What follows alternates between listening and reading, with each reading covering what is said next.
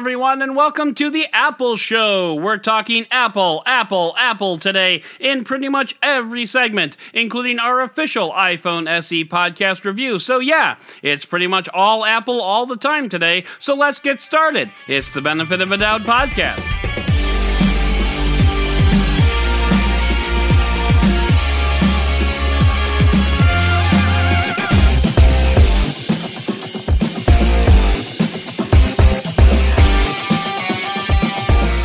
Hello and welcome to the Benefit of a Doubt podcast. I'm your host, Adam Dowd, and we've got a very Apple-y show today, so if you're an Android fan, well, sorry. We're introducing a semi-regular segment to the show called Podcast Picks. It's a new segment with a less than original name. Our first entry is an iPad keyboard from our friends at Bridge. For our patrons, we're taking a look at Apple's Auto Interface CarPlay and how it stacks up against Android Auto. And finally, the main reason we're talking so much Apple today, we've got our official iPhone SE podcast review. So if that sounds like a lot, it is. So all the more reason to jump into the news of the week. Nerds rejoice! The San Diego Comic-Con, which had been canceled for the first time in its 50-year history, is back! Sort of. Organizers took to Twitter to announce Comic-Con at Home, featuring free parking, comfy chairs, pets welcome, and personalized snacks because you'll be watching it online from the comfort of your own home. This is quickly becoming a trend in the tech and nerd space. There was some hope that Comic-Con might still be viable with a summer date, hoping that COVID-19 would just back the hell off for a few months and let us fly our geek flags. Even if it had, most of the stuff that Comic-Con was going to pimp are all suffering delays, so there wouldn't have been much to do anyway.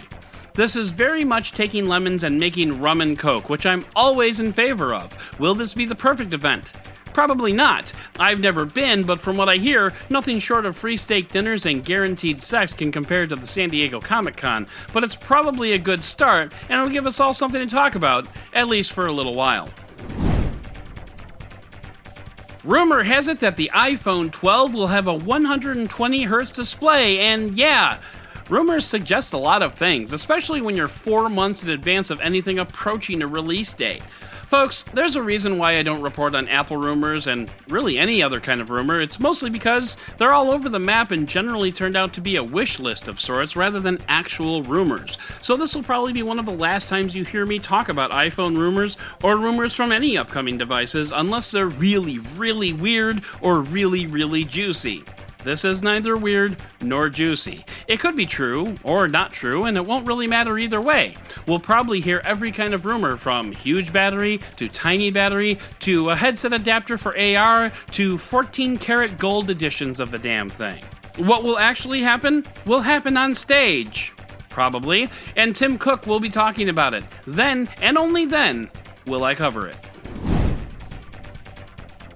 This week, Microsoft is rolling out anti-reply all protections to prevent the fit from hitting the email Shan when Karen gets a little careless with her distribution list. And then another Karen replies. And then another Karen replies. And then Mike, in order to keep us gender neutral, goes ahead and tries to mansplain to Karen how not to reply all storm, and it's just a frickin' mess. Well, Microsoft is trying to prevent that mess from happening by putting a block on replies to distribution lists over 5,000 people within 60 minutes. And the blocker actually says, dude, trust me, you don't want to send this, just chill out. And then everything is happy. Or at least in theory, that's how it's supposed to work. Time will tell if it actually works. Personally, I've been in reply all hell before, and honestly, it's just a few extra clicks of the delete button for me, but something like this can royally mess with email servers, so it's probably a good thing. I guess, even though it is fun to mess with Karen. Just like Joshua Topolsky wrote about VR's future last week, so too did Benedict Evans this week. Evans' take is a little bit more sobering. While VR has taken enormous leaps forward from Google Cardboard to the Oculus Quest, there doesn't seem to be a clear path forward to quote-unquote success. He cites original PCs and original iPhones. In and of themselves, they were missing pieces when they were first introduced that were quickly added on in subsequent models. And indeed, the path for VR might be similar. Or it might be that we have no idea what VR still needs to be successful. What I find interesting about both Topolsky last week and Evans this week is that both point to the Oculus Quest as the best there is right now. And I can't help but agree. It's not just because I own one. The Oculus Quest brings a great VR experience in a portable package that is very, very accessible. And that's a good step. Now we just need to figure out what the next steps are, or even whether or not the Quest is the right first step. It's a legal loophole, and we here on the podcast generally applaud exploding such loopholes. But Huawei is still allowed to work with Google and Google services if the device that they release was certified for Google services before the US dropped the ban hammer. As it turns out, the Huawei P30 Pro was one of the last Huawei devices to be certified, so therefore it's grandfathered in. So, Huawei just re-released the Huawei P30 Pro 2020 edition, which is basically the Huawei P30 Pro 2019 edition, and a new sticker. Is this cool? Sure, the Huawei P30 Pro was by all reports a very excellent phone, and it honestly probably holds up today, which is great. It doesn't hold up to something like the Silicon and the Samsung Galaxy S20 or an LG V60, but it can stand toe-to-toe with virtually any 2019 flagship, and it brings amazing optics to the table as well. This is a good phone with Google services. That being said, it's probably not the best way to spend your money in 2020, unless you want an amazing camera and Google services. And does it sound like I'm flip-flopping here? It probably does, because the camera is scary good. But I really don't think you should buy one. Unless, of course, you want to. Damn it! Never mind. Meanwhile, speaking of Huawei, President Trump extended the ban on Huawei for another year because trade wars are easy, which means Huawei is in the Huawei Mobile Services boat for the foreseeable future.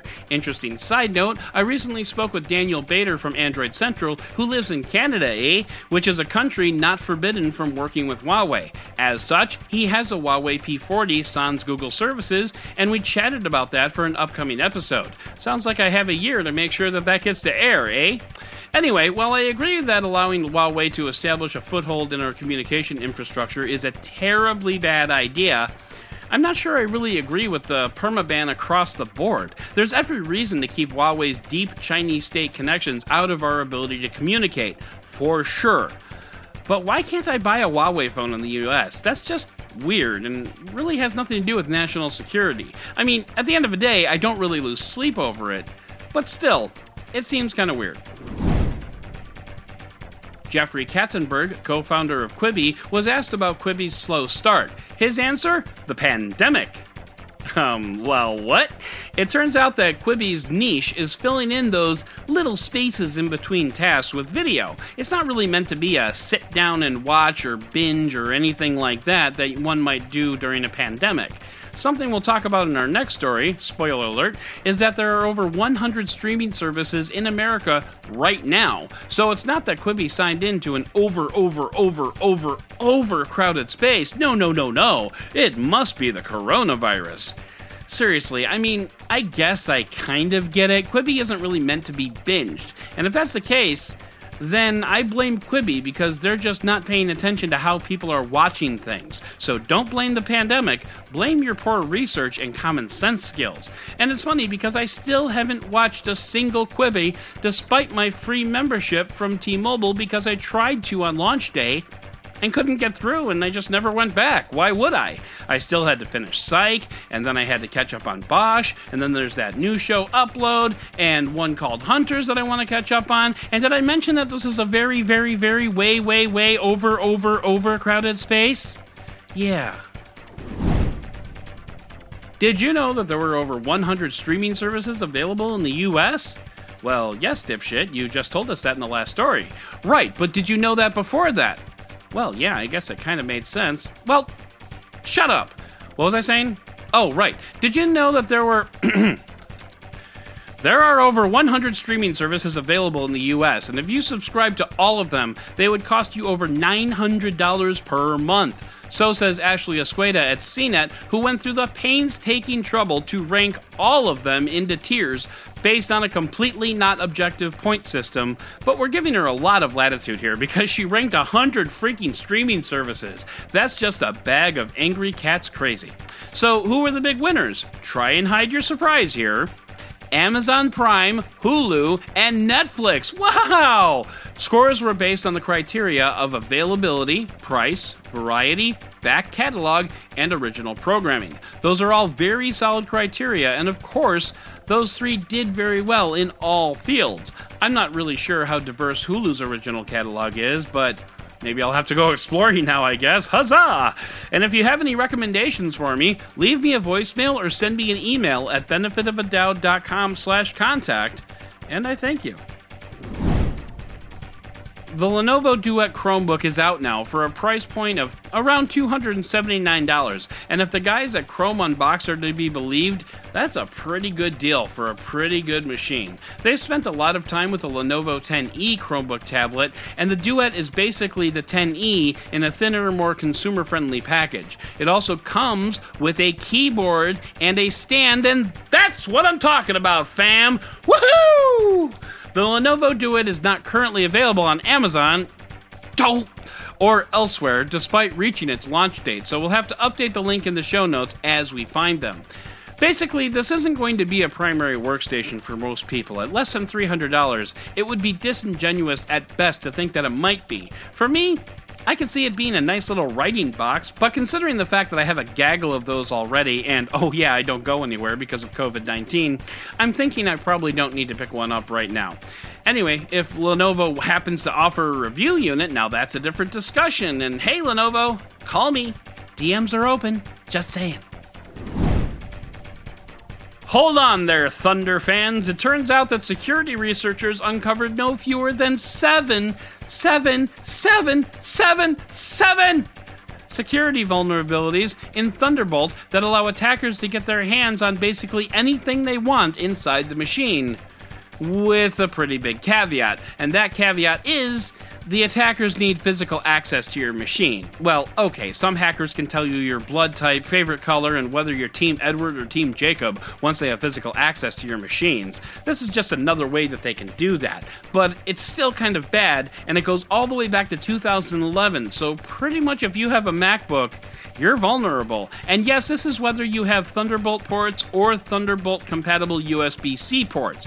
It's all screwed up. Oh, and by the way, did I mention that these are hardware vulnerabilities, so software cannot fix them? That's a whole bottle of yikes sauce. Well, good luck, everyone. Mark Lavoie, one of the engineers in charge of the Google Pixel's camera, left Google just a couple of months after the Pixel general manager Mario Queiroz after Pixel general manager Mario Q also left the company. Rick Osterloh, chief of Google Hardware, who also knows how to pronounce Mario Q's last name, was not a fan of the Google Pixel at launch last fall, saying he wasn't happy about some of the choices that the Pixel team made, and I have to wonder how many times he said solely during that particular meeting. He also didn't like the battery life, but then neither did literally anyone else, so this is a podcast shrug. What all this means going forward will be tricky. The Google Pixel camera is one of the best, or, one of the only reasons to buy a Pixel. So if Mark Lavoie is leaving, that might be no bueno. Of course, if he was the driving force behind leaving out an ultra-wide camera, then most reviewers might bid him good riddance. All the same, losing a general manager and one of your head imaging guys is definitely no bueno, and it makes me worry for the future of the Pixel. Just a little bit. Speaking of Google, Google Play Music is continuing its tradition of abandoning popular products for one that is less popular, YouTube Music. Google announced this week that Google Play Music will be retired by the end of the year in favor of YouTube Music. Both services have existed for years. Recently, Google updated YouTube Music to bring it more in line with Google Play Music offerings, like the ability to upload your own tracks and the like. Personally, I've never really minded either service, but I'm not the deepest music user ever. In fact, I really only have it because of the YouTube Premium membership that comes with it, so whatever for me. Others, though, have complained, but others tend to do that. That's why we call them others. Meanwhile, I hope you weren't married to Google Play Music. Twitter announced this week that any employee who wants to work from home can do so indefinitely, like forever. If the pandemic has taught us anything over these past few months, it's that working from home is very, very possible for a lot of office jobs. Twitter just happens to be the first major tech company to allow employees to work from home forever. Remote work is a really powerful tool, and for some people, it's really great. For me, I'll be honest, it's really not. There's a reason why this podcast keeps me working just about every weekend. I suck at working from home. If I could afford an office, I would probably get one, and then I'd go there and dick around for hours while I'm supposed to be writing reviews. I worked for a call center years ago, and they absolutely destroyed my work ethic. C'est la vie. I do get the job done, so just back off. What was I saying? Oh, right. Twitter will let everyone work from home, which is really cool, and yes, this newsread was basically a 2-minute embodiment of an 80-hour work week for me. Get the picture? Yeah. Gizmodo found a neat story about some students in the University of Tokyo who are developing an inflatable electric-powered bike, which is pretty awesome on many levels. First, there's the portability factor in that this bike only weighs about 12 pounds. There's also a safety factor. An air mattress is a lot softer than a steel frame for a bike, so it could reduce injuries for struck pedestrians. Plus, I don't know when the last time you rode a bike or a scooter, but those seats are not the most comfortable, so this may address that problem too. Some outstanding issues, though: the wheels, motor, and battery need to be installed separately, so it's not like you're just tossing this thing into a backpack. Plus, it also requires an external pump, electric or otherwise, so it's not terribly convenient to inflate. All the same, I'm excited by this product because it could be a neat step forward in personal mobility. Plus, it's being developed by students, so once you throw in professional designers and engineers into the mix, this could be the basis for a real-life product in the future, and frankly, one that I want. Overall, it's a neat little piece of outside-the-box thinking, and it could develop into something really useful and cool, which is why it ends up on this show.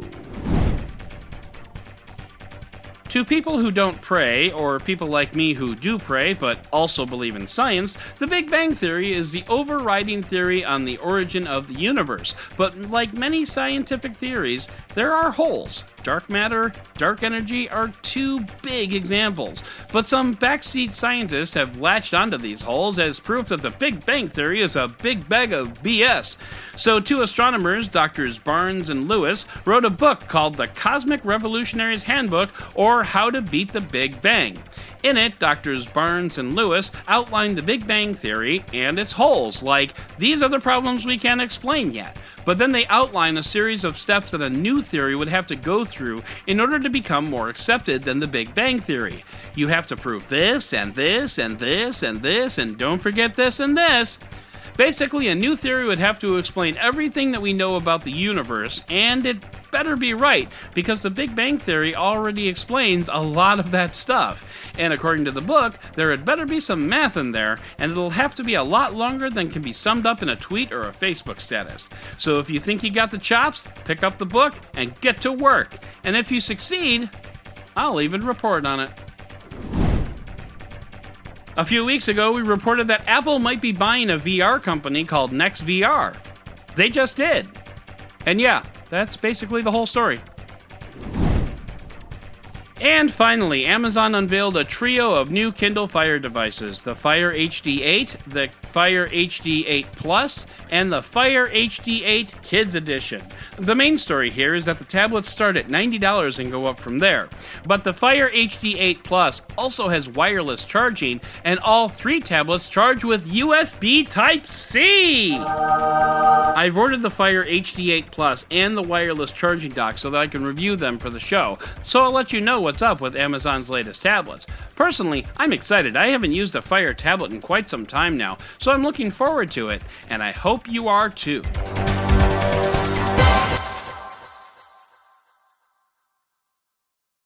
This is our first edition of Podcast Picks, and by the way, you might be thinking that name sounds familiar, to which I would reply, does it? Anyway, Podcast Picks is going to be a sort of mini review of products that I use on a regular basis. They'll be handy and awesome, and I'll include links to where you can buy them. And if you buy them from that link, it won't cost you anything extra, but you'll be helping out the show. It's like a win-win-win-win-win. There might be a few extra wins in there. But anyway, let's get on to our first podcast pick. So, for a long time, the Dell XPS keyboard has been the creme de la creme in terms of keyboards, at least in my humble opinion. And that had a good long run, but now I'm absolutely in love with my Brydge 10.2 keyboard that goes with my 7th generation iPad, not Pro. This keyboard is simply wonderful. The pitch between the keys, the travel, the responsiveness / clickiness of the keys are all really good.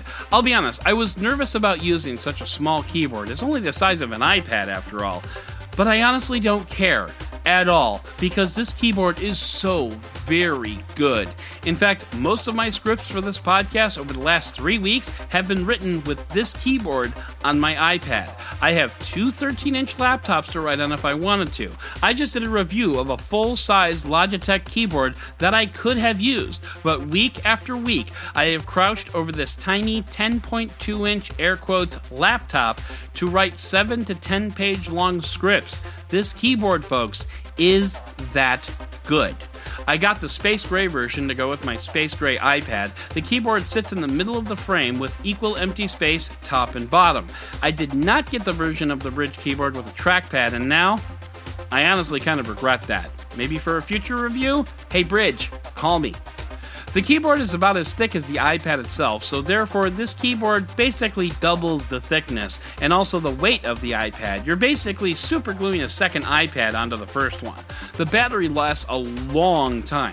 In the 3 weeks that I've had this device, I've only had to charge it once, and by the way, that was fresh out of the box, so who knows what level the battery was at when I first connected this. As I write this, I last charged the keyboard a week ago, and it's still above 75%.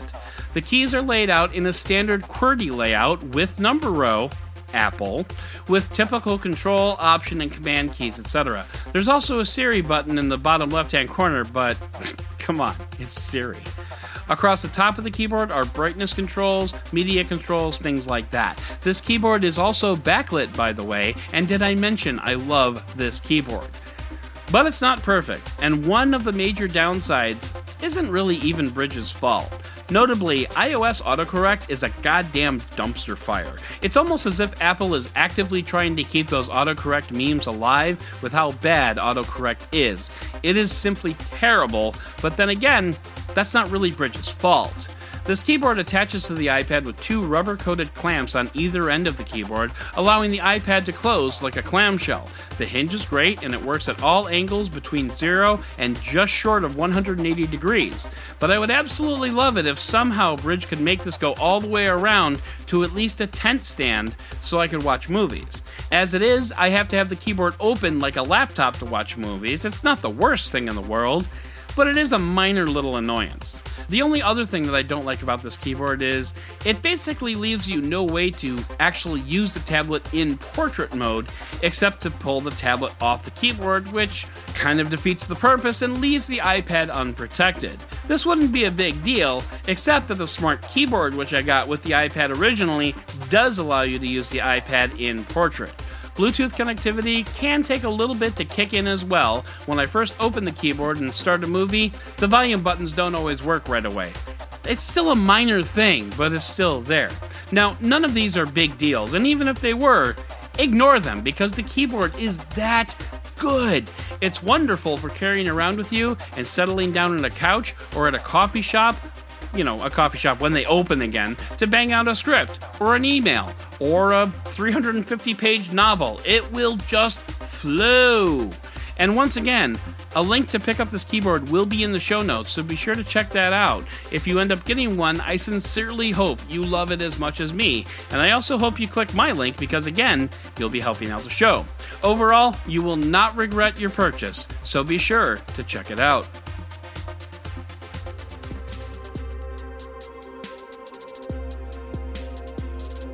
When Apple announced the iPhone SE, I was intrigued. A mini phone with a long-abandoned Touch ID sensor, the potential for a great camera, and a modern processor? Well, except for the mini phone part, all the rest sounded great. Plus, it's topical, and a play has got to play, so I ordered it, and I've been using it as my daily driver for around 2 weeks. So now I'm ready to give my full review of the iPhone SE 2020 edition. Right off the bat, I should mention that I ordered the product red version of the phone, and it is just gorgeous. Especially the aluminum rails encircling the perimeter of the phone, they look really, really good. The front of the phone is your typical iPhone 8, ginormous forehead, ginormous chin, and a home button right where it should be. Always. Face ID? Look, I get it. Face ID is nice, but call me an old man, but I prefer just having a home button there to use my fingerprint. In these days, masks are everywhere, and by the way, a lot of people will continue to wear masks every day, even after COVID-19, because if this pandemic has taught us anything, it's that humans are gross creatures. What was I saying? Oh, right. Touch ID works through disposable gloves, which is a win.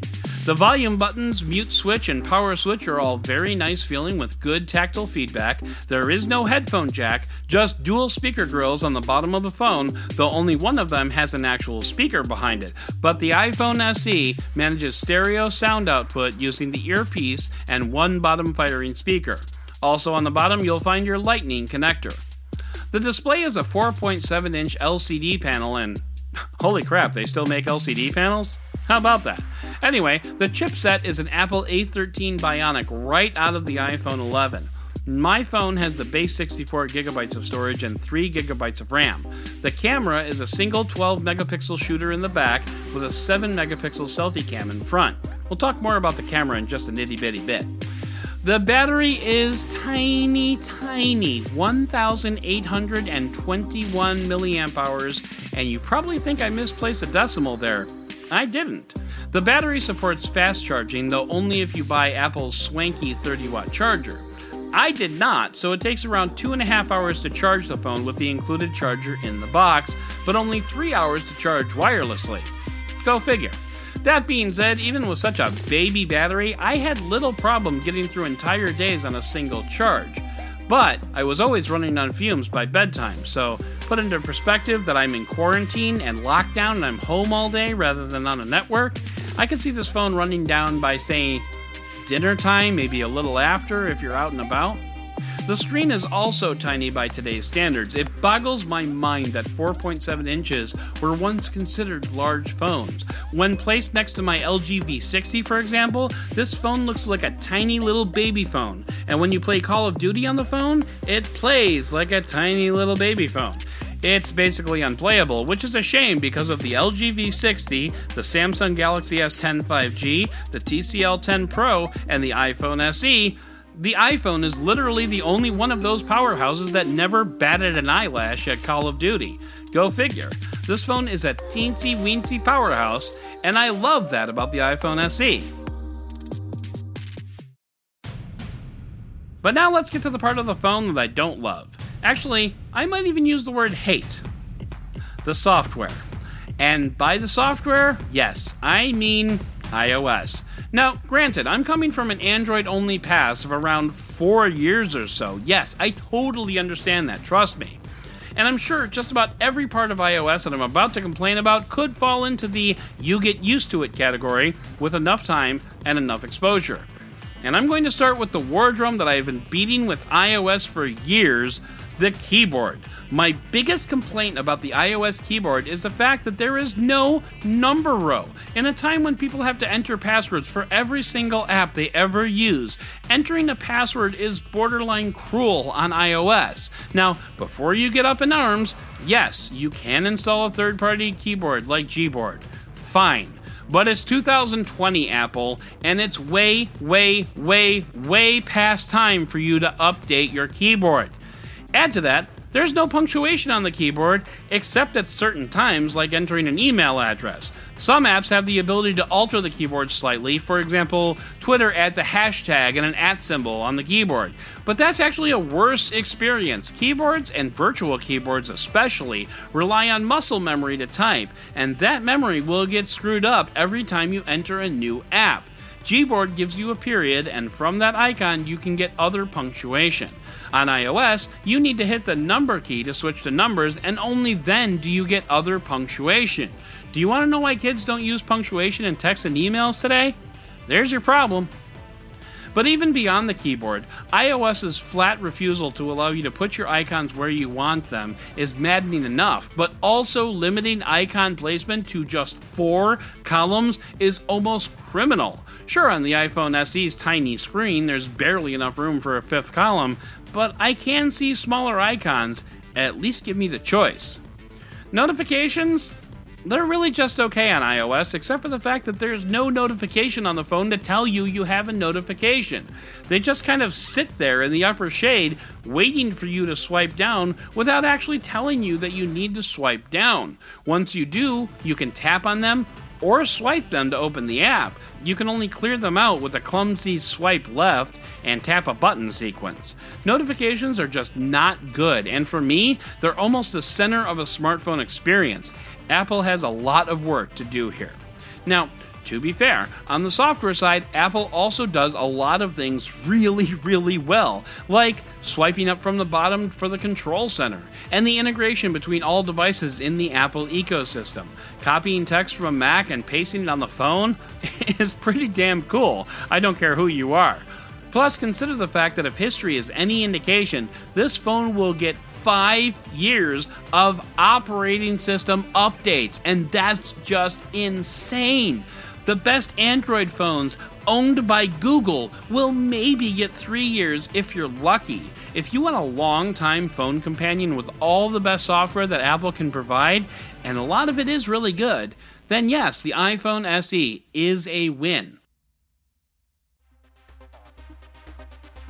So, if you're firmly embedded into the Apple ecosystem, this phone does make sense, because if you are, you don't care about the keyboard, or the notifications, or any of the other numerous bugaboos that I have with the software that have been editorialized to death at this point. So, thumbs up, good on ya. But let's move on. The performance on this phone is top-notch. As mentioned, this phone can pump out games like Call of Duty Mobile or even Fortnite without so much as a stutter. Basic operations on the phone are lag-free. This is all powered by that A13 silicon inside, and Apple has a long history of optimizing the crap out of its silicon because it actually makes it and knows exactly what it can do. And this phone is 100% a smooth operator in that regard.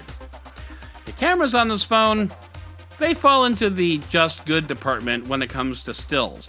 They're not great by any stretch of the imagination. As mentioned, there is a single 12 megapixel camera on the back and 7 megapixel camera on the front. Both are capable of grabbing great images in bright daylight, but so can any other phone. In particular, the rear camera gets really good natural bokeh when doing macro shots, which was a fun surprise. Both cameras perform very well in sunlight, but as with most smartphone cameras, once the sun goes down, so too does the quality drastically. In particular, highlights get completely blown out, and there is a ton of grain in the shadows. In daylight, this isn't an issue. Nothing gets blown out or lost in the grain. Nighttime, though, it's kind of yuck. But as I mentioned, that's to be expected on most smartphone cameras. You're going to get that. Portrait mode on both cameras performs well. Apple throws in those special lighting effects on its portrait mode, which I really don't use, including stage lighting, etc. They're neat in a party trick kind of way. Portrait mode still has trouble with hair, and in particular ponytails, figuring that ponytails are part of the background, not part of the subject. Still, that's pretty consistent between me and my daughter, so it's not just a me thing. And yeah, I'm a 43-year-old with a ponytail. So what? What you gonna make of it? Yeah, I thought so. Video on this phone is very, very good though. I shot a few samples in motion on my bike in both 1080p and 4K, and they're very, very smooth. I can't quite do a handheld pan shot for like a product video, unfortunately, but if you're looking to video a moving subject, especially outside, this is a great camera to do that with. The camera picks up a lot of detail, but for stills, It's unfortunate that the camera underperforms. And I should also point out that I really only noticed all this stuff once I moved the photos to my computer and blew them up to 100% on my 24-inch monitor. On social media, these shots are mostly very good, except for the highlights, of course. Those are going to be blown out even in smaller images. But anyway, if you're posting photos to Facebook, this camera's going to be great. But if you're planning on printing them out, not so much. But nobody should ever print anything anyway. Some other test notes for this little guy. The screen is really good. It's an LCD panel, which, to be honest, I was only barely aware that they even made those anymore. But anyway, you won't get the deepest blacks, but overall, the screen is really good with great color reproduction. The phone has a lightning jack, EU be damned, which is kind of annoying, but also not entirely unexpected. So, let's wrap all this up. Who is this phone for?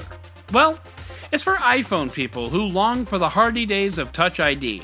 It's for people who want to get into the iOS ecosystem but don't want to pay $1,000 for the privilege, and at this point, I should point out that Apple flagships start at $700, not $1,000, but still. It's for people who want to try it out and not pay through the nose. It's for people who don't really want to play games.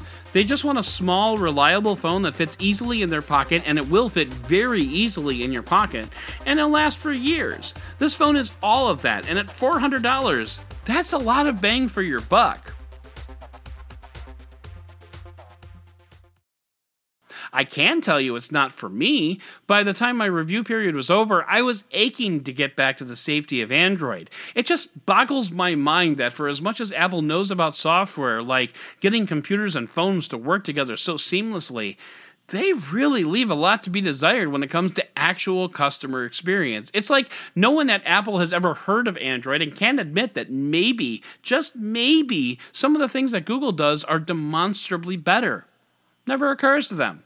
Personally, I'm happy for the experience, and I frankly think that Apple should emulate me by picking up a competitor's phone and trying it out. Sometimes you have to read the other team's playbook, and that's okay. iOS is a good operating system for those who know it and love its quirks. So is Android, and trust me, Android has quirks, folks. So for me, these last 2 weeks have been a very valuable relearning of Apple's Phone OS, and refreshing my memory on its ups and downs. So should you get one? If I had to guess, knowing my audience, I'd probably say no. But if you happened upon this podcast and are just listening for the first time because you wanted to hear about the iPhone SE, welcome. Please subscribe. And yes, if you fall into any of the categories I laid out, then the iPhone SE 2020 is a great little phone. It's just not my great little phone. So that's going to do it for today's episode of the Benefit of a Dowd podcast. If you are digging this show, tell your friends. We've got some great shows coming up, including more interviews, more reviews, more of all the things. We've even got more Cliff coming up. And speaking of Cliff, thank you very much to co-producer Clifton M. Thomas for all of his help on the show. Please be sure to subscribe and leave a review, and join us on Patreon for more bonus goodies. And as always, I'd like to thank you for listening and for giving me the benefit of the Dowd.